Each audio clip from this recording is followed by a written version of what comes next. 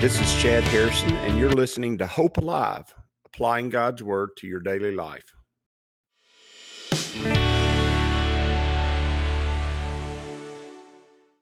Hi, this is Chad Harrison, and I am the teaching pastor of Lake Community Church and have been serving as a pastor for 25 years. I'm also a practicing attorney. This podcast is designed to help you study God's Word and find God's will for your life. I pray in the name of Jesus right now that God would open up His Word to you and allow you to see Him and to know His will, that you might glorify Him and that you might walk in faith and power each and every day, especially today, in Jesus' name. Good morning. Welcome to Lake Community Church's morning Bible study. We are going to cross over to Genesis chapter 50 this morning, which means this week we're going to finish the book of Genesis. What an exciting finish to a book. It is a good time to celebrate. We began this journey during the COVID crisis and began a morning Bible study just to stay connected because of all the lockdowns and the shutouts and all the things that were going on during COVID. And we managed to journey through the book of Psalms and the book of Genesis, which in truth, I never was sure in the context of the church that I would ever be able to teach through those two books just because of their size. And that being the case, I have enjoyed teaching through the book of Psalms and the book of Genesis. We're going to go to Exodus because if you're going to preach through or teach through the book of Genesis, wow, you need to go to Exodus because Exodus is the picture of the New Testament believer as an individual. It's a picture of the New Testament church. It's a picture of God's work in His people in the New Testament. It is a beautiful story of a people being brought out of slavery into Egypt and been brought to the promised land. And it is a beautiful spiritual rendition of God opening up His will, His plan, and His grace and mercy, and providing for us not only salvation, but the goodness of His character and His kingdom. And we're gonna have a great time studying through the book of Exodus over the next, I don't know, how long is it taking this? Probably next year. But that being said, we got to finish up Genesis chapter 49 at the end in chapter 50, and we're going to tie those two chapters together this morning because they really, the end of the chapter deals with Jacob's death and burial. And remember, Jacob's an important figure in Scripture, not because he's like his son Joseph, who is a type of Christ. Jacob is the perfect picture of us as individual people, just as human beings, because he's got two names. He's got the name of his past, the name of his sinful nature. He's got that name Jacob, which means thief and liar. He's got the God-given spiritual name that's a picture of God's promises and God's work in his life, and that's Israel. What a beautiful name that is. And he meets all the standards of, you can even read into that passage where Paul says, I find these two wars going on inside of me, the war with the flesh and the war with the spirit. And he says, the things I want to do, I do not do. And the things I don't want to do, I keep on doing. He says, I'm at war in my inner parts, in my inner being. And he says, who can save me from this? And then he says, thanks be to God through Jesus Christ that I am saved. I'm delivered from that. And Jacob is a beautiful picture of that. He lived selfishly early in his life, and his mom really taught him how to do it. And he finally, when he gets to the very bottom, to the very end of himself, and has to be placed on a journey back to his father's homeland because his brother is likely to kill him. When that happens, Jacob finally meets with God. But that doesn't mean that he doesn't have a struggle, because the rest of his life is a real struggle. It's a real difficulty to figure out his plan and his purpose in the kingdom of God. And he has to work for two sisters to be his wife. They fight. You've got the battle of the babies that goes on. His life is just a continual struggle and a continual work toward making him into somebody special. And let me tell you, the end of his life is great evidence that he ends up being somebody of importance and special in the kingdom of God, because he's got a huge family now. And that huge family is a blessing to everyone that they meet, even though his kids have not always been a blessing to him or to the people around them. They now are. And Egypt is blessed by them. And Egypt is actually being saved by them. And remember, Egypt's a picture of the world. So the world is blessed by them, and the world's being saved by the children of Jacob. And so he's getting honored at his death because he has lived that long, hard road that is the believer's life. And so what a perfect picture he is of a man, a human being, struggling through the sin nature and the natural sinfulness that we all deal with. And as we end his life, we need to honor him for that, because as we see the people around him honor him for that, because he overcame. He became all that God wanted him to be, and he fulfilled God's purpose for him in this world. And we can always look back when someone is buried, when we do our funeral services, and trust me, around the world, they take on different forms and different functions and different ways we do it, different ceremonies. Here we have a real funny way of doing it in the South. I think it's in many ways unnatural, but one of the cool things about it is we do sit down, and for a little while, for a few moments, we reflect back on the life of the person that we're burying. And most every cultural service, cultural burial, I guess, tradition takes on that form. They remember the life of the person that's there. Verse 29 of chapter 49, it says this: "Then he charged them and said to them, I am to be gathered to my people.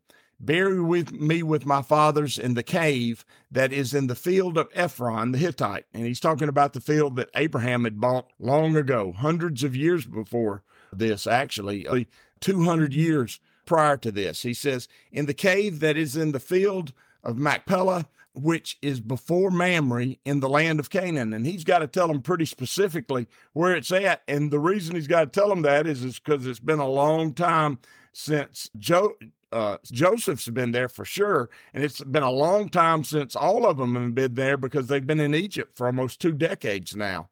And wow, they've actually been in Egypt almost 3 decades now. And so when you think about it, he's got to tell them exactly where to bury him so that they can find the place to bury him. And also this is going to give us a marker as to where he's at throughout history. It says, "There they buried Abraham and Sarah, his wife. There they buried Isaac and Rebekah, his wife, and they buried Leah." Notice he is saying they have buried all the people that are important to me. My grandfather and grandmother, my mother and father, even Leah is buried there. And so the field and the cave that is there were purchased from the sons of Heth. And when Jacob had finished commanding his sons, he drew up his feet, which is a euphemism to wither and grow old. He drew up his feet up into the bed and breathed his last, and was gathered to his people. That's a very sweet way of saying that he passed on. And I think it's a very powerful way of saying it. He told them where to bury him. And that's a common thing also. Just a side note, as we're studying through this, that's a common thing also. A lot of people want to have a say in what happens when they're gone. And I know that is of great importance to some people. But the truth is that the funeral and what happens to your body afterwards is really not got anything to do with you. The Bible says to be dead in the body is to be present with the Lord, which means that in the moment you die, you're not really going to care about what happens in your body, with your body when it's gone. You're going to leave this earthly home and go be in a heavenly home. And in regard to funerals, oftentimes we go to great lengths. I think of Lonesome Dove and Gus and his taking that long journey to bury a friend back where he started. We do some wild, crazy things in order to fulfill promises we make to those who are no longer here. And sometimes that's for the purpose of honoring them. And sometimes it just ain't right. And so then Joseph fell on his father's face and wept over him and kissed him. You can see that there's great love and affection, and obviously they want to do what their father has asked them to do, and burying them in the cave where their family legacy's at is an important event. It is a great event. Not only the children of Israel, but it's also a great event for the world, Egypt, because they're gonna put on a show. And over the next few days, we're going to look at how big a show they put on. But you do need to understand that this is a man who lived a life that not many people live. And he lived a purpose and walked in a way that not many people have ever walked. And his legacy and the results of his life, they reach down to all of us today. And we do need to honor him. A man who was born a thief and a liar and ended being the promise of God and the hope of God to the world. And so Joseph commanded his servants, the physicians, to embalm his father. Notice, they're going to use worldly methods. And so many times we get all caught up in family and I wouldn't do this, or I'm going to do that, or I'm going to do it this way or that way. But these methodologies by which to care for bodies and take care of bodies after they're dead, they're far-reaching around the world. And if you're going to tell me that the way we do it today in America or the way they did it back then is more scriptural or right or wrong or indifferent, I'm going to tell you that there's not really, that argument's going to be difficult to be made. I've had so many people say, should I be buried, or should I have my body burned in ashes in the urn? And I tell them there's not a biblical reason to choose any of those options. The way Jesus's body was prepared would have been very different than the way the Egyptians prepared it. And the way the bodies would have been prepared before this would have been very different than they would have been prepared after the Israelites spent 400 years in the land of Egypt. And there are so many people, I think of so many of the soldiers who fought in World War I and World War II and Vietnam and all those places, who you can't find their bodies because they were literally blown into vaporized. They just don't even, their bodies cease to exist in a second. And so what about those bodies? Do they have to be prepared a certain way? No, obviously not. Remember, we live in these earthly tents, the Bible says, these earthly tabernacles, and it's not important. It's just really not that important. What's important is the faith that you've lived in and how your faith has not only affected your life, but affected the world and the people around you. And we see in verse 3 that was true of Jacob. And we do need to give him a lot of love today. It's true of Jacob. 40 days were required for him, for such are the days required for those who are embalmed. And the Egyptians mourned for him 70 days. Notice, the world mourned for him. He was mourned for 10 weeks, which is longer than anybody I can think of in history. He was mourned for a long time just because he impacted the world he lived in, and he impacted it by faith. He's the man who wrestled with God. He's the man who had his name changed and had his hip touched. He's the man who brought about really what is the nation of Israel because of his name and because of his faith and because of his walk.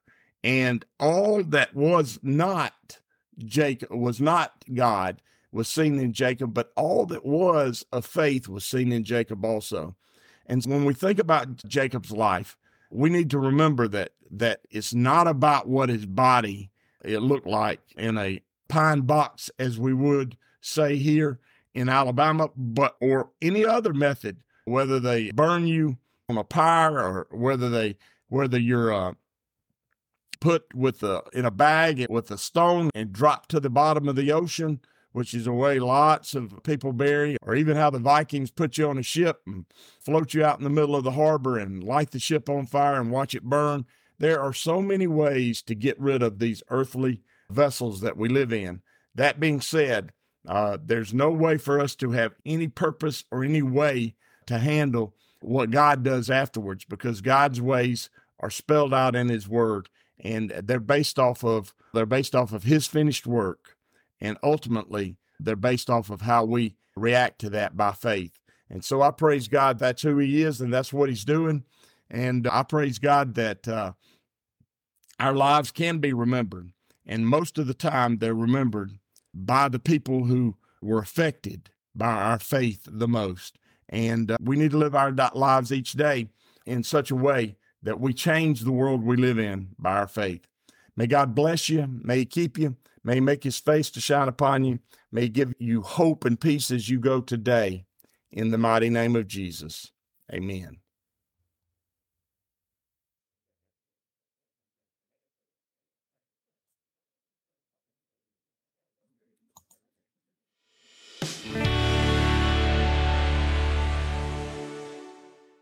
As you go today, I pray that the Lord will bless you and keep you, that he'll make his face to shine upon you, and that he will give you hope and peace today in Jesus' name.